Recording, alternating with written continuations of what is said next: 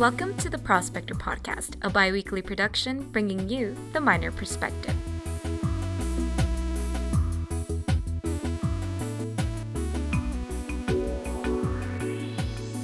Welcome back to a new episode of the Prospector Podcast. This is Ana Diaz here to recap some of the top stories uploaded on our website, theprospectordaily.com. In news, reporter Alison Rodriguez writes about UTEP's Green Fund Committee, an environmental conservation organization established in 2011 who decides on whether a green project on campus will proceed or not. In arts and culture, reporter Elijah Nunez covers UTEP's pageant hosted by the Student Government Association after it was postponed from last year's fall semester. And in sports editor Emily Velasquez covers the UTEP Miners volleyball win over Louisiana Tech, marking the team's first conference win of the season. You can read these stories and more at theprospectordaily.com. With new beginnings arriving this fall, so did the annual celebration of the native plant sale, FloraFest, an event presented by the Centennial Museum and Chihuahuan Desert Gardens to get native and desert thriving plants into as many local yard and gardens as possible. We have a lot of native plants and plants that are well adapted to our environment.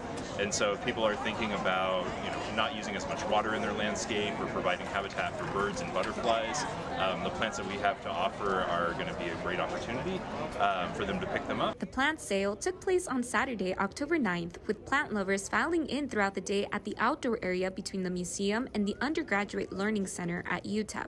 FloraFest gave area gardeners the opportunity to purchase from more than 100 plant species, including new plants and some old-time favorites. Shoppers also had the opportunity to get their questions answered by local plant experts for advice on how to care for their plants at home. So you can tell one of the experts what part of town you live in. You can tell them what you're looking for, how big, and they can direct you to the plant that we have that'll do the best in that spot. So if you're not quite sure what you want, you want something, but you don't know exactly what, you can describe your situation and they'll help you find the right plant for it. The event is a fundraiser for the maintenance and operation of the Chihuahuan Desert Gardens and is set to return next semester in April. Reporting for The Prospector, Ana Diaz. The University of Texas at El Paso's students, faculty, and staff will be hosting the Celebration of Life of Dr. Diana Natalicio, President Emerita, Sunday, October 24th at 6 p.m. at UTEP Centennial Plaza. The event is open to the public. This is Julian Herrera, the editor-in-chief of The Prospector, reporting for The Prospector. A legacy of excellence, remembering Diana Natalicio. A restless silence nestled itself in every crevice of the University of Texas at El Paso, following the passing of former President Diana Natalicio, Ph.D., at the age of 82 on September 24, 2021. Though the wind bent tree branches inviting the onset of autumn in the borderland, and many flowers upon Natalicio's memorial wreath in the center of Centennial Plaza fluttered softly, there was no other sound. The breath of the campus was still, preceding a wailing that could not be heard but was palpable in every heart. The morning's idle chatter was beset with an impenetrable fog, the space in which an inevitable conversation was set to take place.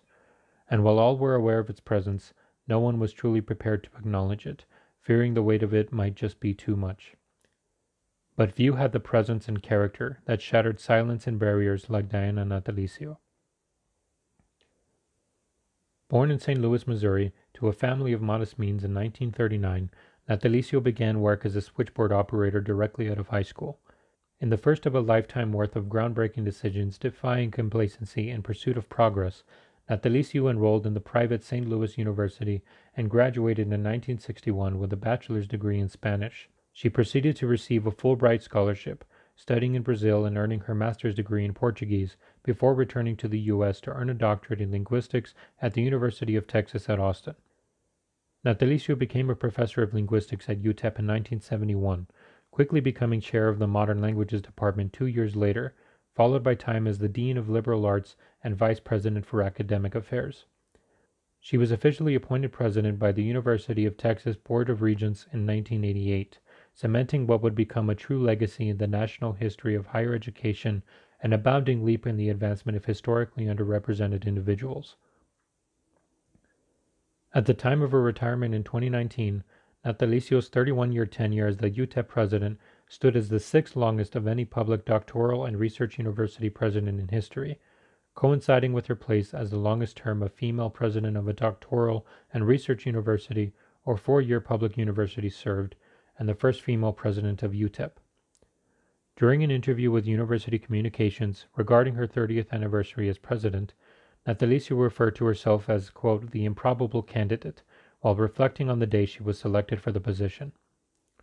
Natalicio's encouragement and advocacy for the improbable candidates, the disadvantaged and marginalized, is what propelled UTEP to the forefront of academic representation and among the most impactful Hispanic-serving institutions, HSIs, in the nation. While many institutions of higher education champion their success in diversity and accessibility, it was not always the standard, and even now many Hispanics and people of color remain underrepresented in colleges and universities across the country. Natalicio, a fervent believer in access and excellence, insisted that opportunity should be granted invariably, and UTEP would rise as an institution that provided both a holistic, quality academic and research experience while maintaining accessibility to the community that it stands to serve. As history would prove to the astonishment and praise of many that believed one came at the sacrifice of the other, UTEP thrived as it coalesced social and cultural recognition with engaging in innovative instruction and experiences, influencing and eventually becoming the foundation for many universities that adapted this success model. The result of Natalicio's commitment to her inclusive philosophy is an HSI with a student body comprised of over 83% Hispanic individuals, at least 49% of whom are first-generation college students, providing a true reflection of the cultures and identities that populate the city. Just as important as the education afforded to the students at UTEP are the opportunities available upon completing their respective programs. Natalicio placed great emphasis on external partnerships with prestigious companies and businesses that have become key to the expansion and improvement of not only the city, but the lives of students that now have the credentials to cultivate a diverse workforce. The university has grown substantially, in both size and influence, since Natalicio became president. The student body has increased from 15,000 to 25,000. 164 partnerships and internships around the world have been established, and UTEP generates over $1 billion for the local economy annually. However, among these achievements overseen and impacted by Natalicio's influence is UTEP receiving an R1 top-tier doctoral research university classification by the Carnegie Classification of Institutions of Higher Education, indicating that the university has attained the most prodigious standard for academic research excellence and output, something Natalicio strived for since the beginning. During her tenure, Natalicio accumulated a multitude of accolades and honorary recognitions for the ways in which she impacted her community and society at large. Among the most notable are her appointments to the Advisory Commission on Educational Excellence for Hispanic Americans by President George H.W. Bush and the National Science Board by President Bill Clinton. Time magazine listed Natalicio among the 100 most influential people in the world in 2016, and she was subsequently featured in Fortune magazine's Top 50 World Leaders in 2017. The Carnegie Corporation, the President of Mexico, and the Texas Women's Hall of Fame are only a few others that have held Natalicio and her efforts in the highest regard with the utmost respect.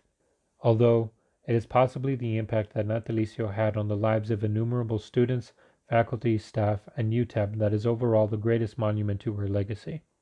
The effect her work had on the way institutions of higher education develop their curriculum and acknowledge the social and cultural significance of their communities is evident in even the most recent executive order by the Biden administration regarding the advancement of educational equity and opportunity for Hispanics, fully recognizing the potential and insight of underrepresented communities, just as she wanted for her own. Diana Natalicio dedicated most of her life to those that longed for a chance to achieve, with a dream to accomplish, a desire to be liberated by knowledge and given the opportunity to create a life that otherwise may never have existed. Her work has brought together some of the most innovative minds and unique voices under a shared identity as UTEP minors. Those that she chose to believe in have gone on to create a better world, shaping a future that nurtures the intelligence and aspirations of even the most disadvantaged, and gives us all a chance at a better life. For this, we can never thank her enough.